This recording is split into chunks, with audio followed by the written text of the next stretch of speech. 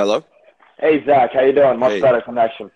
Yeah, sorry. I had some Bluetooth headphones in, and the sound wasn't coming through the headphones. It was through the phone, and I turned them on and off, and that's when it cut out. No worries at So all, I man. No worries.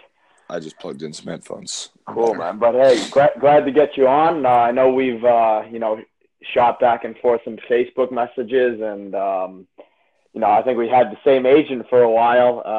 But good. It'll be good to get to know you a bit more, and definitely glad to hear your story and also share your story with the audience here. Oh yeah, definitely.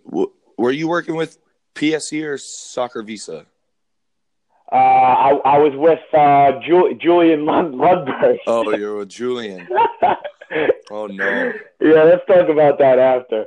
But yeah, if we could just if you could just give us a quick intro, your name, who you play for, your age, where you're from originally, your position, hmm stage is yours. Whatever you'd like to say, you could say. But glad to get you on. Oh yeah, of course. No, I'm happy to do it. Glad we could connect. Yeah, man. So, um, do I just go and then you'll do all the editing and stuff later type of thing, or No, or bro. you just We're on right now. we're on? Okay, It's a one take, bro. So okay, it's one and basically just done. Let's go. yeah, man. Yeah, no pressure. All right. Well, my name is Zach Lubin. Right now, I'm currently playing for Phoenix Rising FC in the USL. I'm 28 years old. I grew up in Montana. I was born in Colorado, but spent the first 4 years of my life in Australia and New Zealand. That's a big part of my life because I don't really remember it, but I don't think I would be a soccer player had I not lived in Australia before I moved to Montana. And I'm a goalkeeper, and I think I fell into the goalkeeping position because of my size. 6'5", athletic, and that's a big part of the qualities on the pitch. I'm very loud. I own the 18-yard box. I'm a huge presence on the field, and that's what really helps to push my game.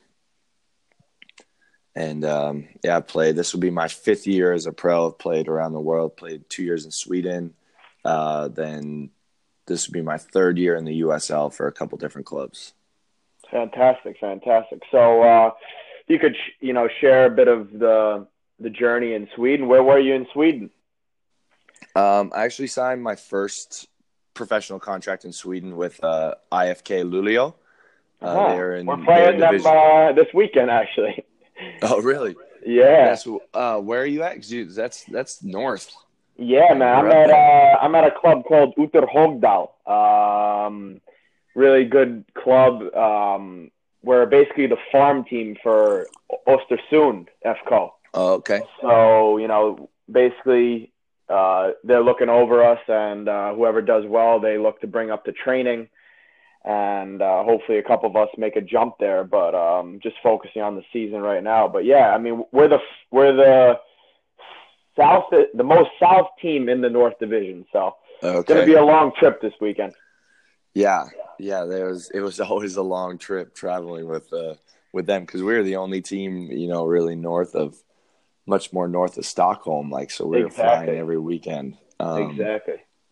Yeah, so played a year in Luleå. That was my first, it took me, after college, it took me 3 or 4 years, 3 years to make the jump to full-time professional. So, I was grinding. I was working different jobs, coaching, playing part-time. So, that first year in Luleå was such an amazing experience, being in a different country, being in Europe, playing full-time football was awesome. I met a really good friend who we're still really good friends, Kevin Garcia. He was in the same boat. He was grinding, and now he's a first-team guy for the Houston Dynamo. Fantastic to hear that, man. So, yeah, that route through Scandinavia, I think, is it's helped so many players, get the experience you need because there's just not enough opportunities here in the U.S. Exactly. So if I may ask you, where'd you play college ball? St. Martin's University Okay. in Olympia, Washington, near Nice. Seattle.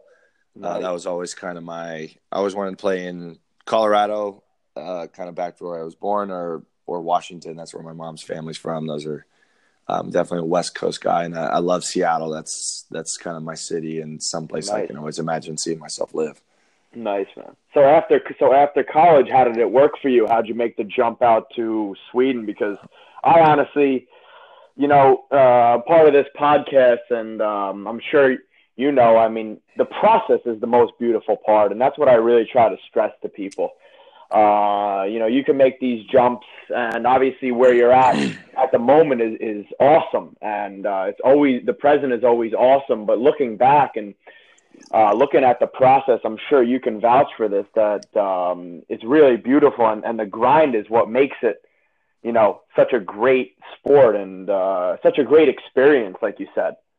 Oh, it's so true. I always, if I'm ever, in a tough time or something's not going right on the field or Mm-hmm. even off the field, I look back at the journey I've taken, and that just reminds me so much how much joy it's brought me, um, and the people I've met and the things I've got to do because of football, and Exactly. it really is an amazing thing, and you get to do so much that a lot of people don't get to experience.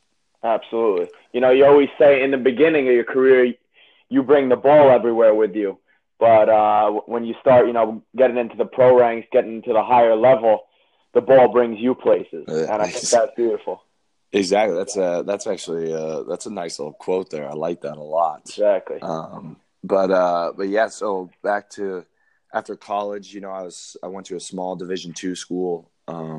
So I graduated and I was able to stay on as a goalkeeper coach for the university. So that was a great way to stay in the game, make a little bit of money, be able to train.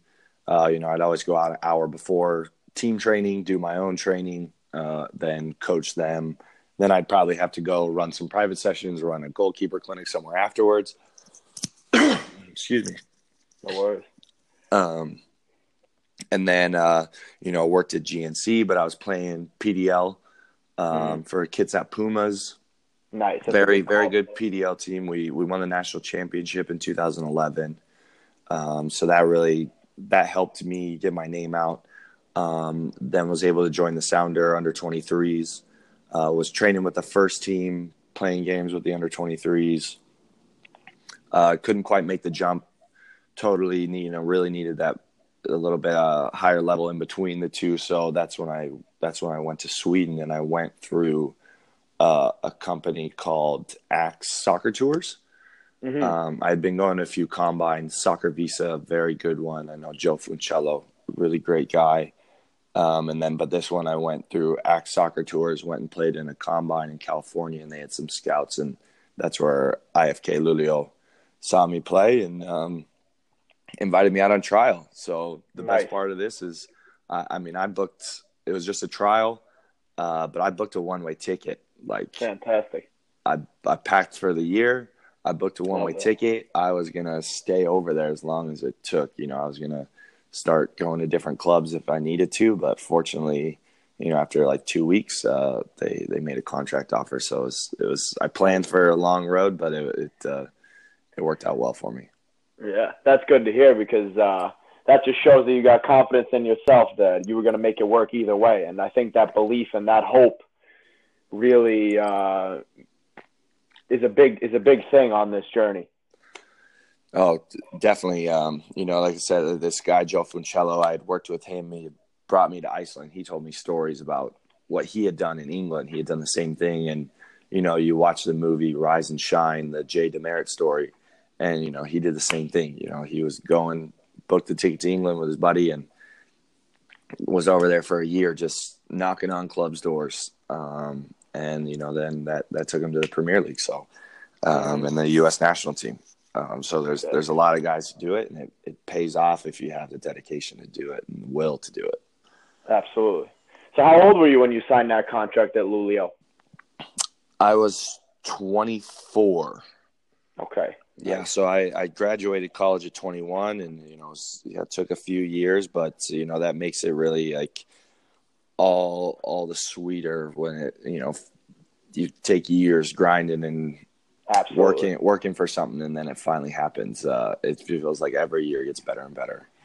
Exactly, exactly. You keep sharpening that sword. You keep getting better every single day. And what I always say is you just control the controllables, which is training hard, uh, in the gym, on the pitch, eating well, eating right, setting your mind right, and then also sleeping and making sure you recover. I think those are the main controllables, and then the uncontrollables control themselves. The opportunities pop up, and once that opportunity pops up, you're ready for it.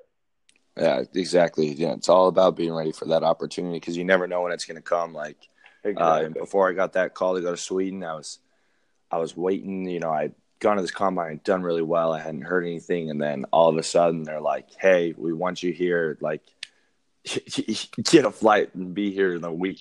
So Exactly. I booked a flight and I was there. I think 10 days later. Nice, man. Nice. Yeah, I mean, So I think people nowadays they think things are just going to fall in their lap, but that's not really how things happen. no, you got to make it happen. Exactly. So so you spent 1 year at Louisville, and then where'd you go after that?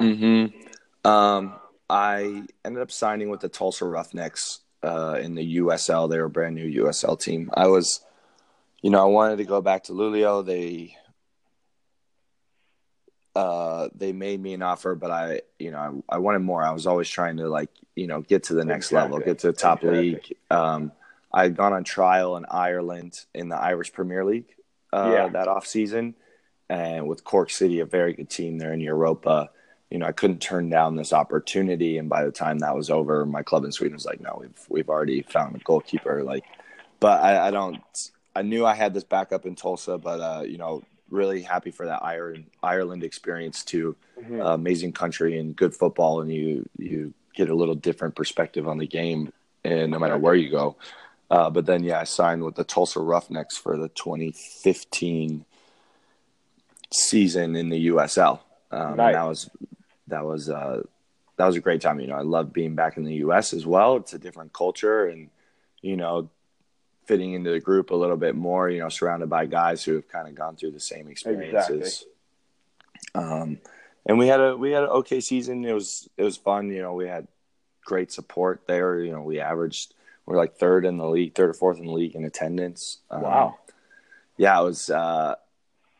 I wasn't really sure about the move to Tulsa in the first place. Didn't know anything about the Midwest or Oklahoma or anything. I don't even know if I looked up Tulsa on the map other than when I put it in my GPS and just drove out there.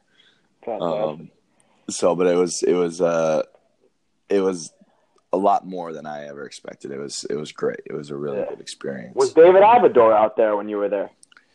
He was actually on trial. He was sleeping in my he was there before me on trial, and he was actually in my bedroom when I got there. Really? Wow. So okay. Yeah, that's funny. I let him keep the bedroom until he was done. A couple of days later, we wanted him to get proper rest. I was signed, and nice. wanted to give him a good chance. Didn't want to kick him out on the couch yet.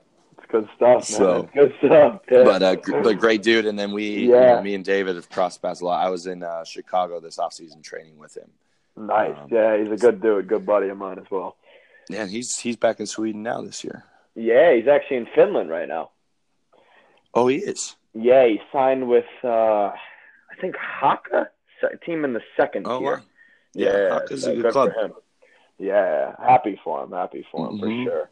Because, I mean, he was with the Red Bulls, too, last year, and then couldn't find a club, and then he, got a great opportunity in Finland, and he jumped on it, so happy for him.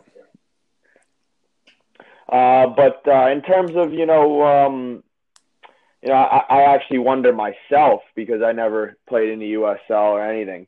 I've been out here for a couple of years in Europe. But what is what would you compare Division I Sweden to USL? I'm pretty curious myself on that one. Um, it's crazy how quickly the USL has grown. Just every year, it's Yeah, better and better exactly. and better. It's before I was in Sweden, I'd been around some USL clubs, and I was like, I didn't really want to be in the league. There's only I think 10 or 12 teams in the league then, not very well supported, and I thought Europe was definitely a better route. But that joining with the MLS, this league is just blown up, and it's amazing the level of play now. Exactly. I think I think about this comparing it to like Division One Sweden all the time. It's different, but similar. I think it would be good competition. I think in Sweden you have a little bit more technical skill, Yes, ball yes, mastery type of stuff. exactly. But in the USL, it's bigger, faster, stronger. Hmm. The game moves quicker. But every year, I think the technical side gets better. So, when I was in Luleå, and then that first year in the USL, I think Division One would win a lot. But now, this year, like I said, it's better and better. I think the USL has made the leap to definitely where it's like a little bit more comparable to like Superettan, Yeah, that's yeah, Superettan now.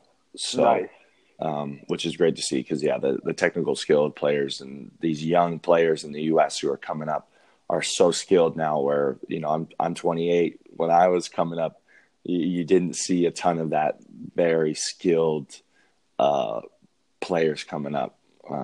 So it's awesome to see the growth of U.S. soccer. For sure, for sure. Yeah, it's good to see. Uh, and I really wonder why that is. I mean, I haven't really delved deep into the U.S. development for a while, but I'm sure they're focusing a lot more on like you said in the beginning, the ball mastery and being good on the ball because, as we both know, that's the most important thing in football. Even if most players average 2 to 3 minutes on the ball a game, but Mm-hmm. it matters what they do on the ball, and I think that's what determines a player's value. Oh, exactly. And I think it's really the coaching that's come Yeah, so far because 10, 12 years ago, when I was coming, through youth soccer, I don't think, I mean, I'm from Montana too, so I don't want to bash it, but, soccer is not a very popular sport. yeah, And exactly, the level of coaching wasn't that high. So you, now we have guys who all these coaches have played college soccer, exactly. and maybe even played a little bit of, into the USL or pro, and we have coaches coming from Europe. So just the level of coaching and soccer IQ has just grown so much in the ranks of coaching and making sure coaches all have their licenses and can, you know, properly teach these kids. It's and the academy systems. I didn't even know what academy was when I was a kid, and now it's like, academies are everywhere in every city, and Exactly. it's fantastic. Yeah, and it's I think it's getting more European like, Mm-hmm. where they're I think academies are now 13 and 14s. They have some academies, and that's great to hear and great to see because the younger they get into these good systems, and they're surrounded by as good of players or better players, that's when they're going to start to grow. And that's great to see. And the only problem that I do see with the U.S. is from the academy system to the college system. Oh yeah, exactly. And just touch on the academies too. Sporting Kansas City, LA Galaxy. I wouldn't be surprised if more now, but those two have their own schools too now. Wow, wow, Yeah, so they have fantastic. their own education programs in the academy. So these guys are very much on that European path where they train, school, train, and so they don't have to work around a school schedule. They can make their school schedule work around the football.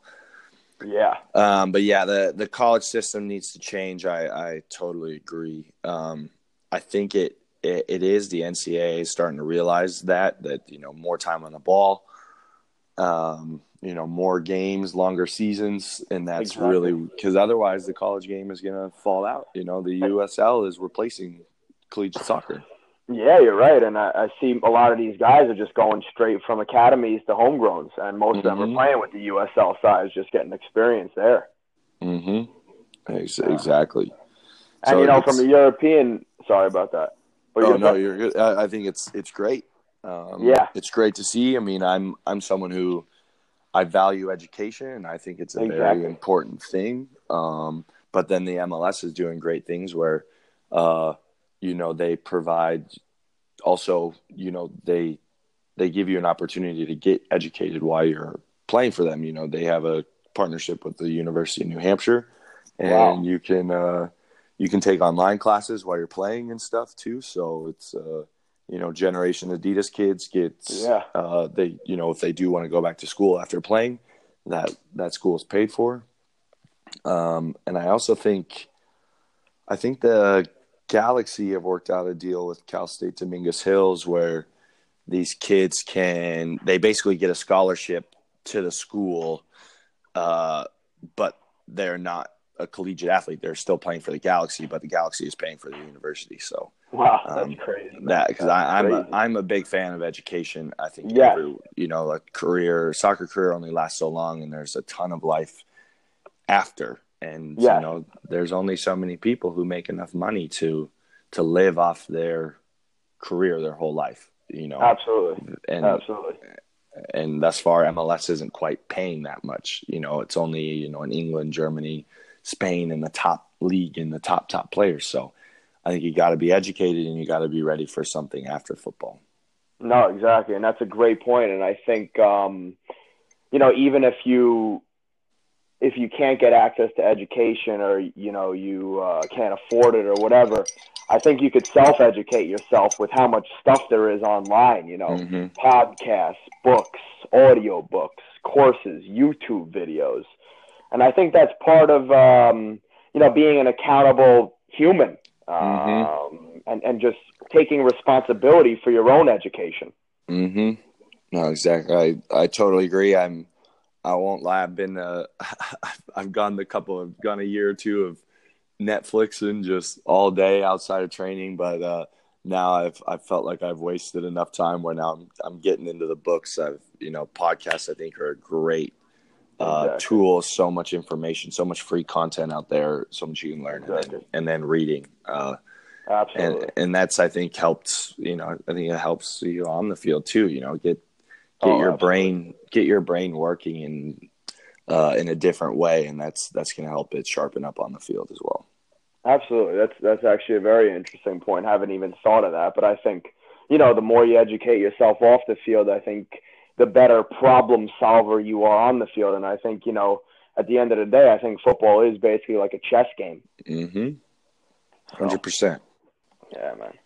But so yeah, after Tulsa, where'd you head next? That got me an opportunity with Sporting Kansas City. Nice. They had seen me play. They were getting a new USL team, directly owned and operated by Sporting Kansas City. So I was really excited about that. I was a guy they looked at to maybe bring up to the first team. So I signed with their USL team. I went to preseason. I did a full preseason with MLS. What a great experience that was. That opened up. It was like Lulio, first full-time pro. Yeah, Tulsa was crazy. awesome too, where you travel a little differently than in Sweden. And then I'm in MLS preseason, and that's we're going to Arizona and nice hotels, food, like you are 100% taken care of, where all you have to do is Yeah, focus on playing. That's it. And yeah, that was something different than even Sweden and Tulsa, where you still had other stuff going on. You still had to you know take care of other things, where this was like you're taken care of now, just go play. nice. So that gave me another little taste of what it's like to be in the top leagues in the world. And so that was a great experience. I was battling. I had a lot of great goalkeepers to work with: Tim Melia, Alec Can, John Kempen. They were all there with the first team. Tim Melia, amazing story. This guy grinded so hard, and now he was last year MLS goalkeeper of the year. So fantastic. Learned a ton from them. Played a lot. You know, a lot of what happens to you is about timing, and there's definitely a lot of luck. And you know, I was competing to earn an MLS contract, and those goalkeepers ahead of me with the first team, you know, they had outstanding years. Alec Can jumped in when Tim Mueller was injured, did well, and so I didn't end up signing a first team contract that year. But you know, it was still a great experience to be, because I get to train with the MLS team for a lot of the season, and learn more there, and I made so much improvement there that you know, couldn't have asked for a better year. And you know, it's amazing. We're Tulsa to Kansas City, and then yeah, you move on from there. So it was awesome. Nice, man. I mean, I'm sure that year really put you out of your comfort zone, and you were around a lot of fantastic goalkeepers and fantastic players. So I'm sure it put you out of your comfort zone and gave you some good obstacles and adversity. Oh yeah, definitely. You know, and it's so much different. You know, going from, you know, playing, you know, stopping balls from, you know, Dom Dwyer and Benny Feilhaber and Roger Espinoza. You know, these guys, you give them an inch and they'll take a mile from you. You know, you can't lean, you learn so much from not just the goalkeepers, but from the strikers. You know, You can't cheat. They see it. They're so quick, and their vision's amazing. And so that you learn a ton from them. And so it was a invaluable experience. For sure. It made some really good friends from there, you know, too. Yeah. Fantastic. So where'd the journey take you on after KC? So that was an interesting off season for me. That's actually when I came into contact with Julian Lundberg. Oh my God, that guy's something, bro. Yeah, it was. You know, I was trying to make it happen. Like, you know, I wanted to stay in the U.S. You know, I didn't give it time. I was impatient, but so I went to preseason with the Seattle Sounders to go just train. They didn't have a contract for me. I knew that, but you know, they needed a goalkeeper for preseason and stuff. Exactly. And I made the decision very early. I think even before preseason started, maybe in like the beginning of January, or as preseason was starting, that Julian contacted me. He was like, "Hey, I got some teams in Sweden. Yeah, they definitely need a goalkeeper." You know, I wasn't getting the looks I felt like I deserved. So maybe, I mean, I needed to be humbled a little bit. I needed to trust the process a little bit. You know, USL teams hadn't even started, and I was nervous. So I, you know, took this opportunity with Julian. I went to preseason with Seattle for 3 weeks, I think. And then I was like, hey, you know, I got to go. The 1st of February came around, and I went to Sweden. But I didn't do my homework. I didn't do my research. And I landed at Arlanda Airport in Stockholm, and there was nobody there to pick me up. Yeah. Julian wasn't there. I was supposed to be on trial with Westeros. Yep. A very good club. I kind of knew him. And they didn't even know I was arriving. Well, I was in the airport for a couple hours. Unbelievable. On my own. Couldn't get a hold of Julian. Couldn't get a hold of. I didn't even have any contacts with Westeros. I was just trusting him. Yeah. But I mean, like, finally, a couple hours go by. Finally, hear from Julian. He's like, "Hey, basically, you got to get yourself to Westeros. I'll get you sorted." I got myself to Westeros on a bus. Was on my own. Got a hotel room. Luckily, I knew a player on trial with them. He had played with the Seattle Sounder under 23s. Okay. So I got in touch with him. I was staying with him in the apartment. The coach had no idea I was there. He wasn't even around that week. He was finishing up his UEFA A license. He allowed me to go to training and stuff, even though I was just the assistant, a goalkeeper coach. So that whole time I'm working to figure out what my next move was. luckily, Sweden, I knew I'd been there. I had friends there. I knew contacts. So I just started reaching out to everyone. Yeah.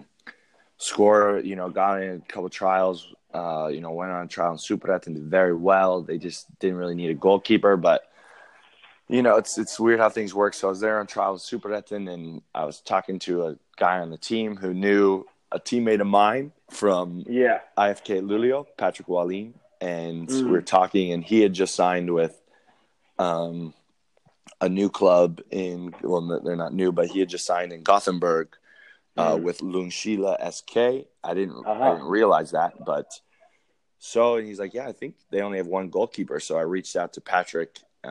He put me in touch with the coach, and they brought me out on trial, and after a week or two, they signed me. So nice. All things come around, and exactly. I stayed in Westeros, on my own dime, and trained with them until I was ready to go to Gothenburg and go on that trial. It was all about staying ready and doing what you had to do. Once again, I had bought a one-way ticket to Sweden because, I wasn't going to take the year off. I was going to play, and it ultimately worked out in the end. Exactly. And, sorry to laugh in the beginning or anything like that, but I completely hear where you're coming from because I worked with the same guy, man. And it was tough times, man. But like you said, we've put in the work by ourselves and, done everything we could. And I think that also demonstrates the power of a good network and really leaving a good impression and a lasting impression on everyone you meet, because you never, ever, ever know who can help you. And I think that one of the main things is, don't burn bridges and just be nice to everyone that you meet, because you never know how they can help you out in the future, how you can help them out. And it just pays to be nice to people and, be kind.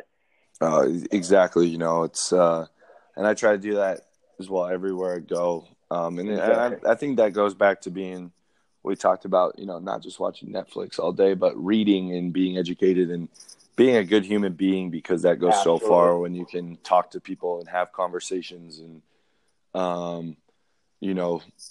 those people can ultimately help you. I'm so glad I left a good reputation in Luleå, and my teammate with Patrick vouched for me with his new coach.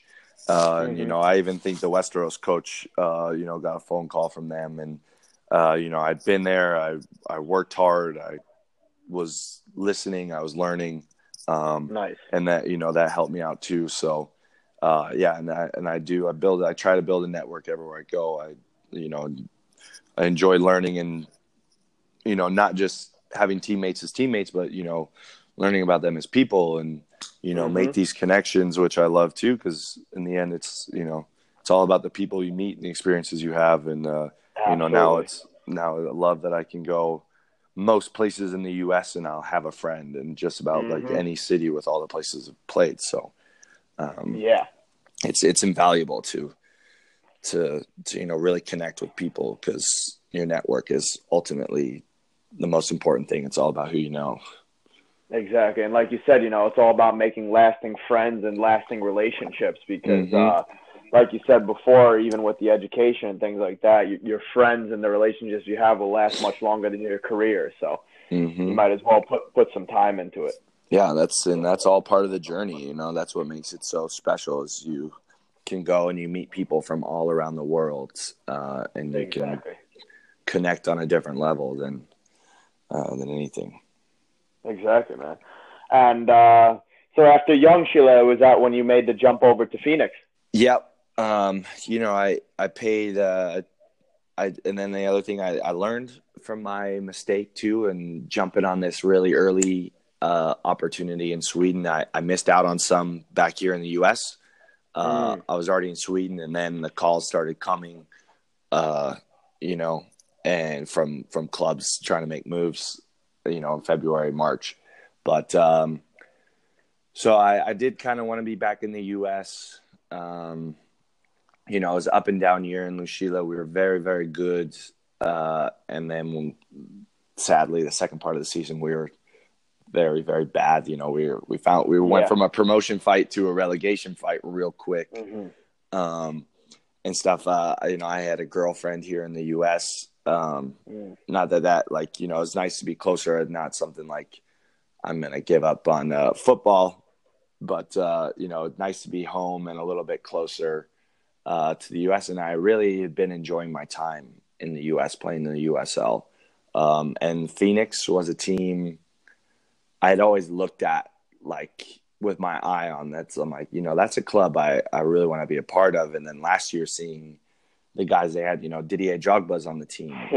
He's a part owner. You know, there was Bradley Wright Phillips, Jordan Stewart, you know, these guys who played in the Premier League, and you know, they built a new stadium. They, you know, selling out the games. It just looked like a place. And even before they were Phoenix Rising, I was always like, man, I would really enjoy Phoenix. I love the sun. I love the heat. Exactly. And Lucilla, it was cold and rainy, man, for a lot of the year. The west coast of Sweden is a wet place. Yeah, man. So I was like, man, I need to play somewhere warm. Of course.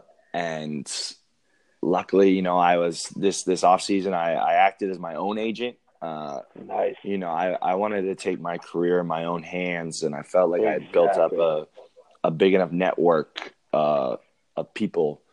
And so, you know, I was making calls. I had a few opportunities. I went on trial in Vegas. They offered me a contract, but it just didn't quite feel right in the same sense of what happened when I went to Sweden. I was like, you know, this is early in January. I'm not quite ready to say yes if it doesn't feel right. Exactly. You know, you gotta find opportunities that are good for you on and off the field. And then Phoenix, you know, I had reached out in just about every outlet possible. You know, I knew some people in the supporters groups who had contacts with the board or, you know, some players. And I just, you know, finally, and fortunate but unfortunate, you know, they had one of the goalkeepers took an injury. And so they needed to replace him. And I was one of the first calls. So, you know, they gave me the opportunity to come out and train. And, you know, after a couple of days, I earned the contract, and I couldn't be happier about where I landed here. That's fantastic. This club is doing really big things. You know, obviously they are trying to get the MLS bid. So we're really hoping to hear that we get the, I think, 2020 or 2021 entrance in the MLS at the end of this year. You know, it's amazing with, you know, Didier Drogba in the locker room, you know, a global football icon. And, you know, a guy, he's part owner of the club. He plays. I mean, he's still one of the best players. He's still the best player on the field. And he just turned 40 this year. Holy crap. And, you know, he holds the club to such a high standard, you know, and not just for him, but he looks out for us too. You know, he makes sure we're taken care of properly. Fantastic. And then, you know, he holds all of us to such a high standard on the field as well. You know, everyone wants to play well when he's on the field. And I want, you know, when I'm facing off against him in goal, you know, I want to save everything. I mean, obviously he gets me more often than not, but, you know, when I do make that save against him, you know, it's pretty cool. And there's been days that I think I've won a day or two against him, and those days feel really good. Granted, it's been, you know, 3 months and I only have a day or two on him, but hey, you know, it's baby steps. So exactly, man. One step at a time. So it's such a great experience in the club. They take such good care of us. They are running a MLS caliber club, you know, already. And that's such a refreshing thing for, especially being the USL, and to be taken care of quite like this is, it's great. And so now it's like, you know, I love to be on the field. I love to be at training, because I know everything else, you know, they're taking care of me. So exactly, man. It makes it so much easier to perform. For sure. How is he as a dude, Didier? Oh, he's great. He's super down to earth. I always have looked around some of these locker rooms, and he's the very essence of this. That, like, some of these older veteran players in the league. When I was with in preseason with Seattle Sounders, when I'm preseason working with Kansas City, that you do something you love your whole life. You stay, I think, so young and energetic. Exactly. And he's so down to earth. He's jokes all the time. He's singing and dancing. Like, you just get so much joy out of doing something you love. And then you go to any locker room in the world and see some of these older guys who you would never think are, 40 years old, grown adults, because they just have so much joy in what they're doing. So, he's so great to talk to. I pick his brain all the time. I ask him questions. That's awesome. Ask him questions about his career. I ask him questions about goalkeepers he's played against. I ask him questions about strikers and what can I do to make myself better. What are tendencies he looks for, and he'll tell so many stories about playing in Champions League, playing in the World Cup. Wow. The teams he's been on, the players he's been around. So he's very open and really teaches us. He takes a little bit of a coach's role and and takes the time to help players and teach players. So it's awesome. Yeah, that's so awesome just to have a resource like that and just someone that can, like you said, answer all your questions and someone you could pick his brain. And that's fantastic to hear. And I'm sure, like you said, he's such a positive guy, and that's what helps him stay so young and energetic. Just look at the good things. Mm-hmm. And it was awesome this year because of him being on our team. We part of our preseason we took a trip to Ecuador. Wow. And we went to Quito, Ecuador, and we were there for a week. Stayed in the Ecuador national team facility. We played a team Liga de Quito, team in top tier Ecuador. They're in, I think, second place now. We tied them 2-2. We played in front of 30,000 fans. When we landed at the airport at 1 a.m. and there's media, there's fans all in Chelsea jerseys, waiting to see Drogba. Such an experience. The club brought us there to play because Drogba's actually never played in South America, like, ever. He's never played a game. Ivory Coast never went there or anything. So, this was a once in a lifetime experience for these fans to see Drogba, and it was a surreal experience, and see the looks on these people's faces just to see Drogba. It's like so now that's kind of instilled in me every day that I get to walk into a locker room and play with a global legend like Drogba. Definitely don't take it for granted. Exactly. And I mean, I hear two things out of that. I hear just how powerful football is and how it's just such a global phenomenon, and how, like you said, he never even played in South America, and he's got so many fans and so many people who love him. It's really fantastic to hear, and shows how powerful and how beautiful the game really is. And also, the second thing I picked out is how grateful you are at every opportunity you get to play the game. And I am the same way, and I think gratitude is huge, and I think people really need to start being grateful for what they got and not, being ungrateful for what they don't have, because, as you know, in football, things can change in the blink of an eye. So I think we got to be grateful for every day and what we get every day.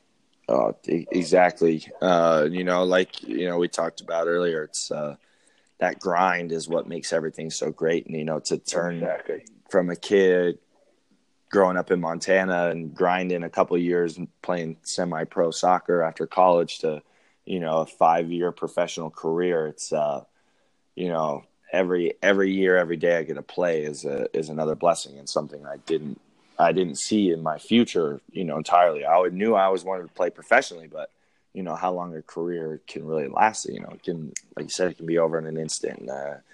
Every year is, don't take it for granted, and I try to find joy in every day, everything we do, and it's it gets better and better every day, I think. Exactly, man. Exactly. And just really good to hear about your journey and your career so far. If we could delve a little bit into the lifestyle off the pitch, and then some stuff on the pitch, it would be great to hear, because I think that is really, really important to how you perform. And the number one topic I really like to talk about, and in the industry today, this thing isn't sexy. Sleep isn't sexy, but I personally think it's huge, and I just want to hear your opinion on it, in terms of what time you go to sleep, your thoughts on it, and if you think it affects your performance. Oh yeah. Yeah. Sorry. We went a long time on the journey, but it's been a long journey, and, happy to talk about it and hopefully inspire some people with it. But, yeah, no, I totally agree. And I think you talk to any footballer in the world, that sleep is probably the most important thing. Yes. To me, like there is no way you can go out and perform every day without getting an adequate amount of sleep. So yeah, I try to go to bed around 10 o'clock. I mean, I'm usually up around 6:30 for training. So, trying to hit that 8 hours of sleep is the most important thing. I'm not a big napper. Yep. If I nap, I really won't sleep that well that night, or I won't be able to fall asleep as early as I'd like. So, for me, and everyone's different, I know guys that can sleep all day and then go to sleep at night, and I don't understand that. I can actually oversleep pretty easily. Same. If I sleep more than 9.5 hours or so, I probably won't sleep that next night very well. So I really try to stay consistent, hit 8.5 hours. And then usually my body will wake me up really right around 8 hours. So, but it's still so important that I know, like, if I don't sleep well that night, the next day it's going to be tough, because you need to be sharp. Reflexes, like, that's, you gotta be rested. Absolutely. I completely agree with you. And, I think it's, I've had a bunch of podcast guests on here, and, all similar stories and all similar grind. And I think one of the most important things in football, and especially in life, is to have a routine and a rhythm. And what I've really gotten into is, studying the circadian rhythm, and, how important it is to be in a good routine. And like you said, it does differ from individual to individual, but I think when someone is in a routine, doing the right things, the same things every day, and trying to get a little bit better in that thing, I think that's when you really improve and you feel your best. Mm-hmm. No, exactly. It's like 9:30 rolls around, and it's like, I know that I'm like, okay, I'm getting ready for bed. Exactly. No screens, no TV, no falling asleep to TV or anything like that. Shouldn't have screens in bed either. Watching TV from your bed is not ideal for that. But I do have a bit of a routine. Like, one of your questions later on is, like, do you meditate? And I sometimes get some meditation in during the day, but really, right before I go to bed, I've been working on this app, Headspace. Like guided meditation, and that's something I do usually. Brush my teeth, totally get ready for bed, lay down, and I go through a guided, sleep meditation, and I'm out. Some nights I don't need it. Some nights I'll just, if I'm really tired and I know it, I'll just go straight to sleep. But a lot of times I do like to also take time to, shut your mind down, and stuff. So I do go through like a guided meditation usually before I go to bed. Yeah, exactly. Absolutely. And like you pointed out in the beginning, it's all individualized. I think it really matters what works for you. And I think that's the most important thing. What I advise people who ask questions and, younger kids, I think the best thing to tell them is, and it's a tough answer, is, it's about trial and error. It's about experimenting. What works for you? because what works for me, what works for, Zach, what works for another guy is not going to be the same as you. I mean, you could take some tips and things like that, but I think the ultimate thing is to try things out and see what works, because, everybody's psychology, everybody's physiology is different. We're all human, but we all have different DNA. Mm-hmm. No, exactly. It really is. And that's, goes for every aspect of it. It's very individual, exactly. And it takes experience, and everyone does different things. But yeah, one thing I know definitely doesn't work is scrolling through Instagram and Twitter exactly. when you're laying in bed. Like that's basically a fact that doesn't work. Yeah, for sure. That's for sure. Looking at other people, compare yourself to them, before bed probably isn't ideal. No, that'd be my one for sure. No. Yeah, exactly. Then I want to touch on diet a bit. I want to know, if you follow a specific diet, your typical breakfast, and, how you look at food, because I saw one of those pics with you and your girlfriend. You're looking pretty shredded. So share your secrets, bro. Thank you. As far as a specific diet, I don't.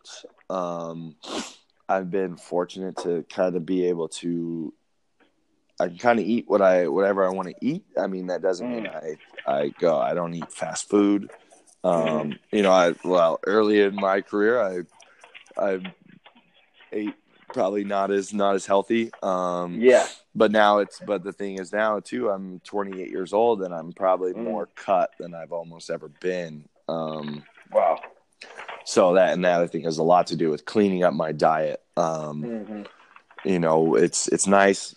Like, again, so fortunate that, Phoenix takes care of our meal, like our pre and post training meals. We get breakfast and stuff. That's awesome. And then our lunches are catered by a very good, all organic restaurant that's balanced in fats, carbos, proteins. Nice.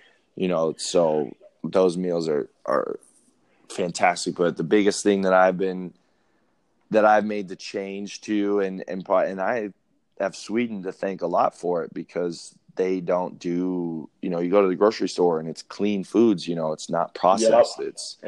It's basically, and so I really just look to eat whole foods. Absolutely. No matter what you're eating, it's just like eat whole foods and you're going to be, ahead of anything else. So that was the biggest difference when I noticed going from here to Sweden, what the grocery stores look like. Yeah, that's a great point, man. And I completely agree with that. You go into a store in Sweden, and a lot of Americans come over here, and you could probably vouch for this. And it's so much smaller than our usual grocery store in America, and you wonder why.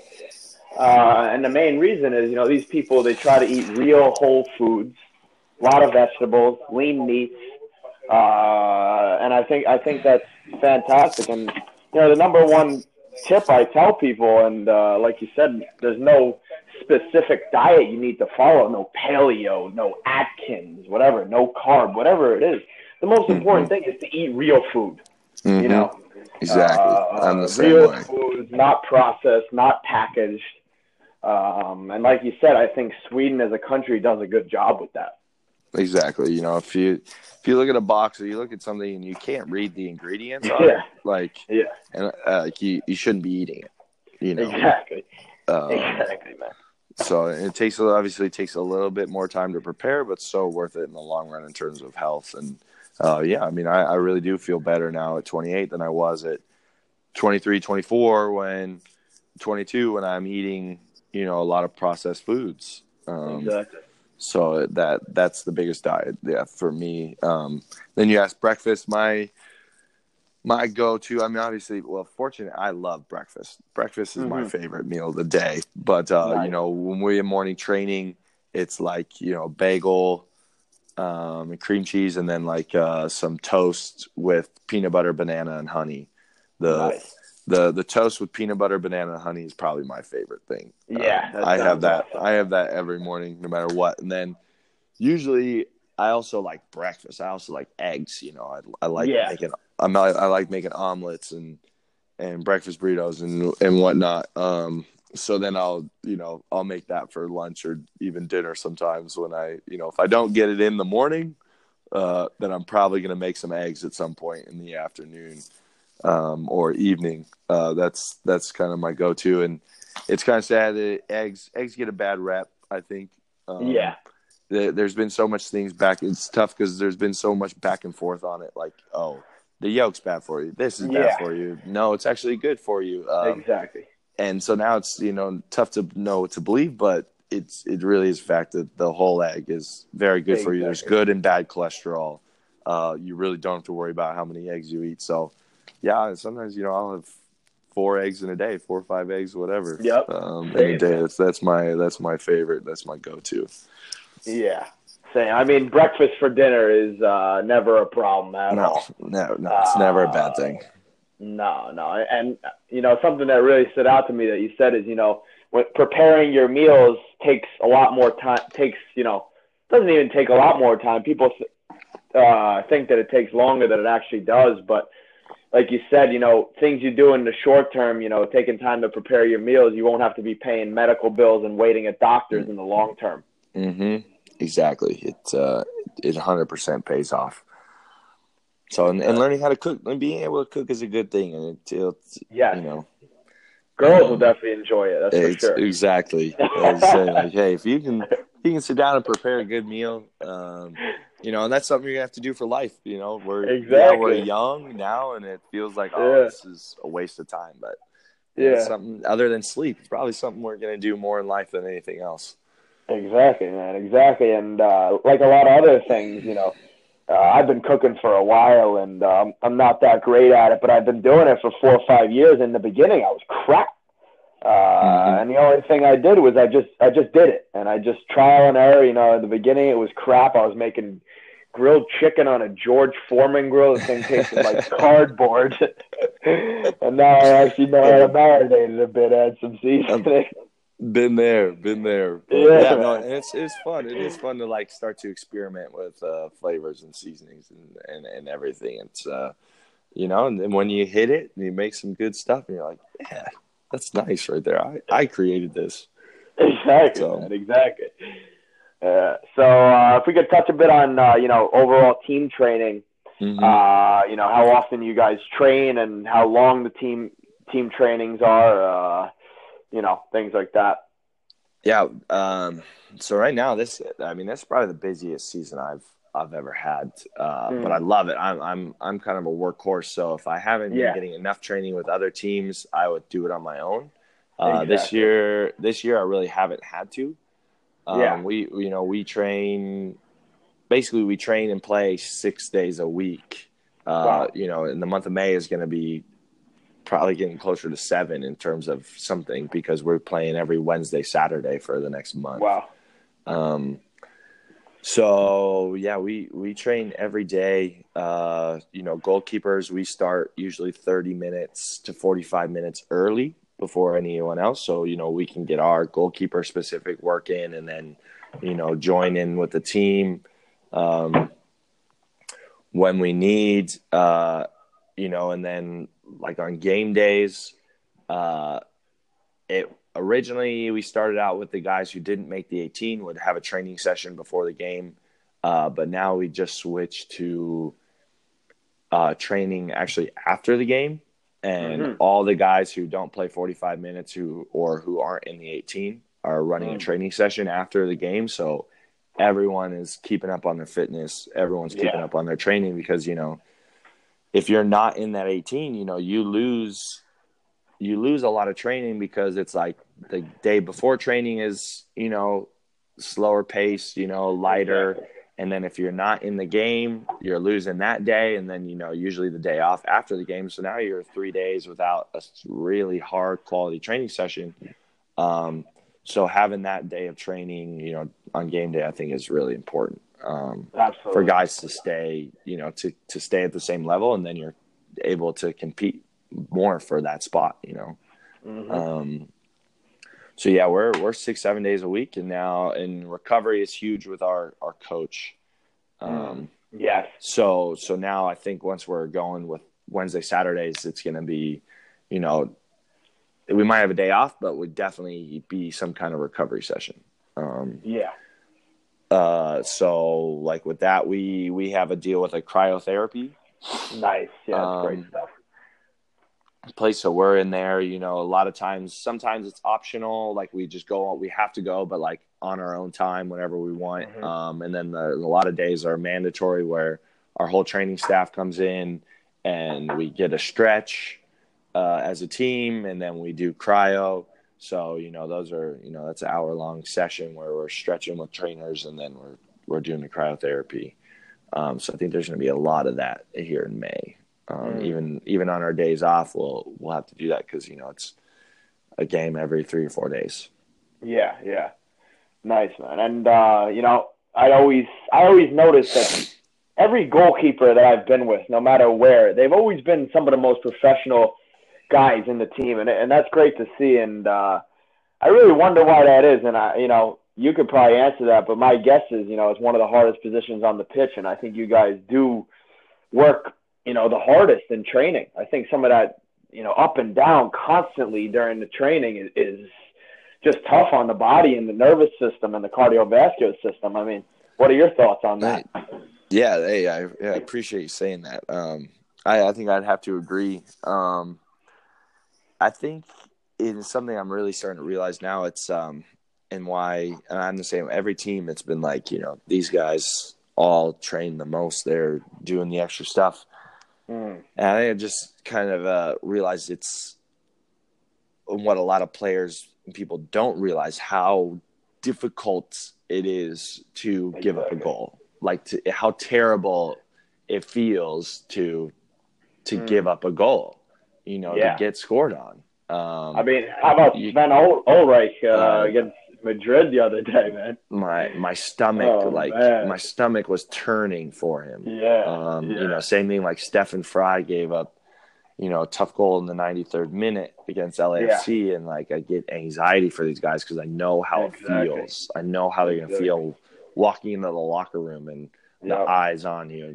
They don't have to say anything. I don't know if it's easier if they don't or if they do say something to you, but like it's such a hard feeling that like you want to, you got to put in the extra work. You want to put in so much work to not give up a goal. Like the extra sessions, the extra training, it entirely pays off if you don't get scored on. That little bit of pain is so much better than what you're dealing with for after a game when you've given up a goal. Even if the team wins, for a goalkeeper, and you give up a goal, even with a win, you're still like, I didn't totally get my job done. Exactly. So I think that's probably why so many guys, it's you can't take it lightly. When the whole team's relying on you to make that save, and you're up 1-0 in the 93rd minute, you got to make it. And if you don't, all eyes are on you. So, you can't, and mistakes cost goals. So it's a position that demands perfection, even though it's something that's almost unattainable, but you got to get as close to it as you can. Exactly. And I mean, what I hear from that is just, a burning desire to get better every day because of how much is actually on the line, how much, quote, pressure you guys really do have. And I don't think, a lot of field players can put themselves in your shoes. So, I really applaud you guys for that. And I know how hard you guys work, so it's great to see. It's tough. It takes a special mentality. It takes a special person. We're all a little weird. But, you are. For sure. I'll admit it. I have my quirks and stuff. I don't know if I've met a couple of semi-normal goalkeepers. But I think that's just a show. Exactly. When they're on their own, who knows what they're doing? Exactly, man. Exactly. But in terms of extra training, like you said, you don't do much of it. But do you guys do any additional lifting or additional stuff in the gym with your team training? As a team, we actually this year we're not really mandatory like workouts and stuff.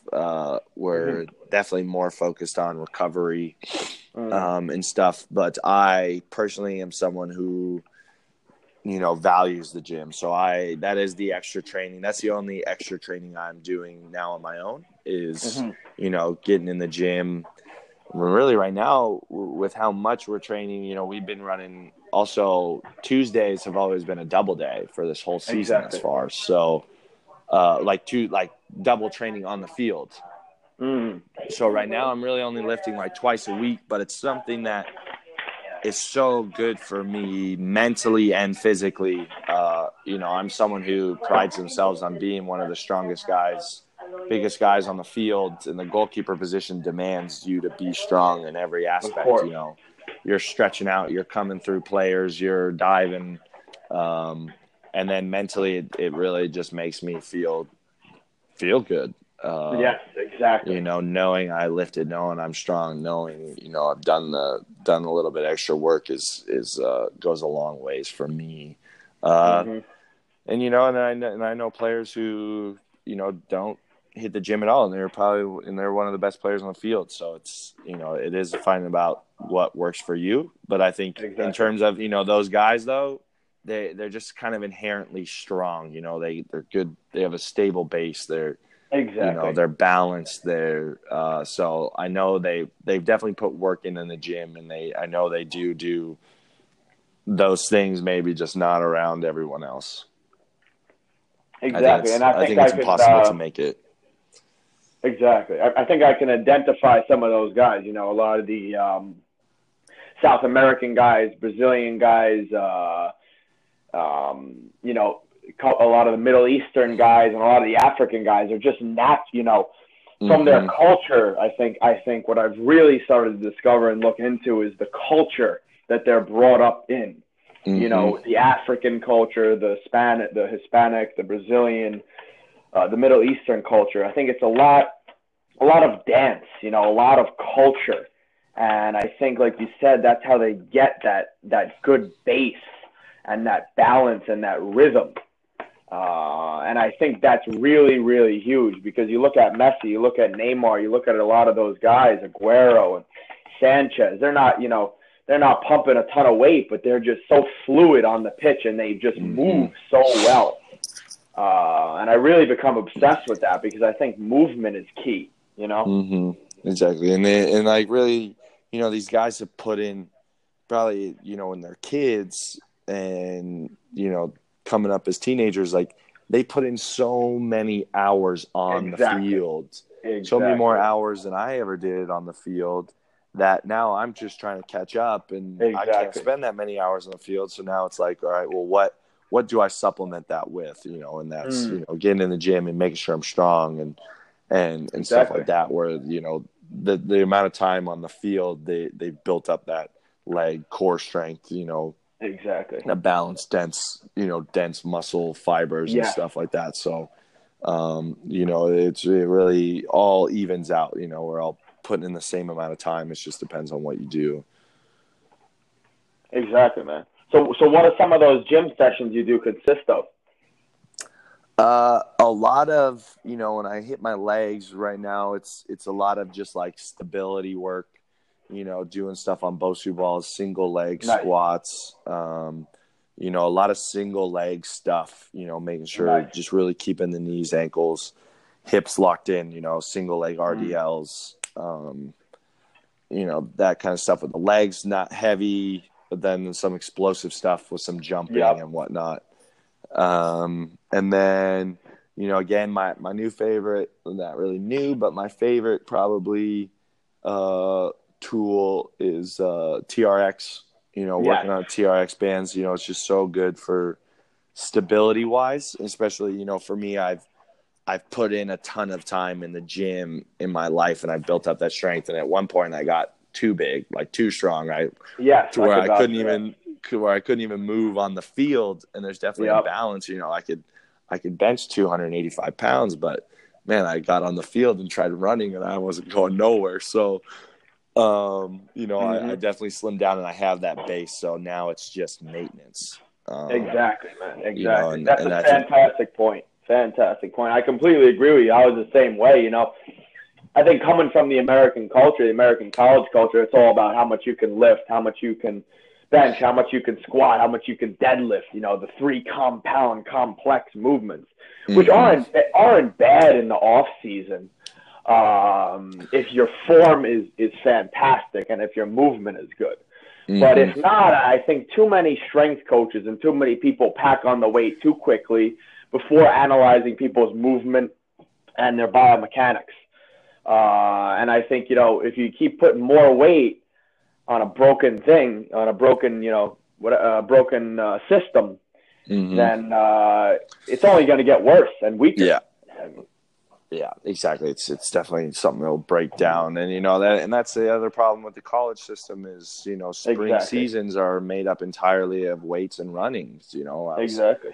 So I had three mornings a week where I was lifting, and then I'd go lift on my own in the evening, and then all we'd do is like some conditioning. We weren't even allowed to touch you. We literally weren't even allowed to touch a ball. Yeah, such a joke. And so that's where I really got too big. I wasn't sure if I was getting into a fitness competition or if I was playing soccer. So that's definitely now it's nice to have that base. I built up such a good base. Now it's just about maintenance, and you need it. Like you really do need that base. But then now it's about maintaining. Exactly. And we've had you on the pod for a while. We appreciate your time. I would just want to ask maybe your top 3 tips and top 3 things that you would, tell young players and other players who are aspiring, the grinders who are aspiring to get to the next level. What are, your top 3 tips or top 3 pieces of advice or tidbits that you would tell people if you have some? Let's see. I think, this is like kind of goes without saying, but, it's like, you just can't, if you really want it, if you really truly want it, and there's a difference, you got to look at yourself in the mirror and ask yourself, like, do you really want it? And if you do, and if you're willing to sacrifice everything to get it, which I look at myself in the mirror and I've done that, then don't give up because you can make it happen. You can work hard enough and you can develop the skill if and that takes hours of putting it in on the field, but like it's really like not giving up and find yourself like, do you really want it? Because if you don't, you're gonna go halfway through it and you're gonna give up. But and it's worth it. I don't know if that's much of a tip, but I mean, honestly, that's fantastic. Like you said, I think that comes down to self-awareness. Like you said, can you look yourself in the mirror? Can you say to yourself, will I really give everything and actually risk everything? Or am I going to just say these quotes and write these quotes down? But are you actually going to put that to action and live it? I think that's the question. Yeah, exactly. Are you willing to pack up and buy a one-way ticket overseas? Are you willing to miss weddings and parties and families? Exactly. Give up your weekends, give up your nights to get it. And if you are, I don't doubt that anyone can actually make it happen. That you can get on the field enough and work on your skill and seize opportunities. There's so many opportunities around the world, going to Scandinavia. There's more, if you look at it, there's almost more pro teams in Sweden than in the U.S., and they only have 10 million people in the country. We have 300 million.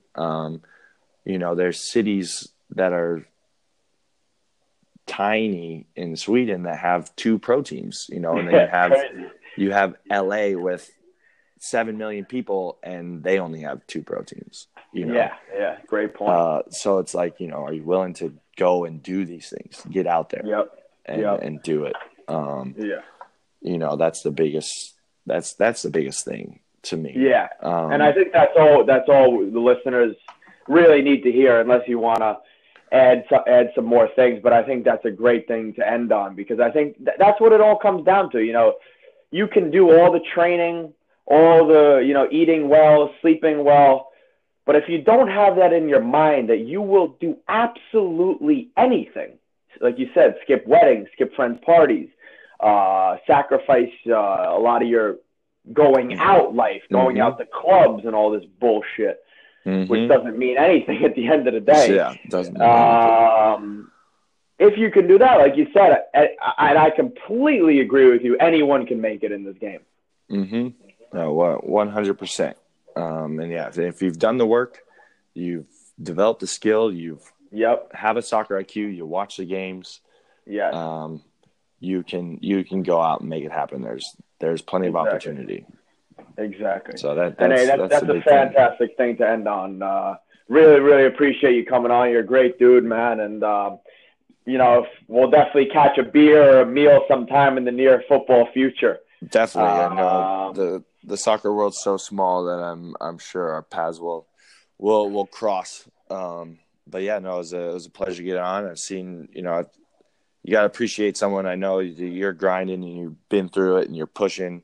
So always happy to connect and help out and get on and have a conversation, man. It's awesome. Appreciate that, man. And I know we got a lot of users who get in contact with the guys that come on, the guys and girls who come on. If you can just give us, some of your social media or your email, wherever it's best for people to contact you. I know a lot of goalkeepers will probably be contacting you. If you can just, say that for us, I'll put it in the description. That'd be great. Yeah. Both my Twitter and Instagram are zlubin28. Great place to follow. You send me, DM or Facebook, Zach Lubin, just ZAC, and then LUBIN. I think I'm the only Zach Lubin spelt that way on Facebook. So not hard to find. Add me. I like to help out players. Give advice when I can, because that's ultimately you gotta help each other out. I've received, obviously you can never do it alone, and I've received help through my career. So happy to pass it along. Fantastic, man. Hey, Zach, we wish you the best, and I know you're going to have a fantastic season and fantastic rest of the career, and wish you the best of luck and look forward to staying in touch, man. Thank you. Appreciate it. Same to you. Buddy. Keep killing over in Sweden. Appreciate you, brother. Keep in contact. Right. Talk soon. Yep. All the best. All right. Peace, man. See you.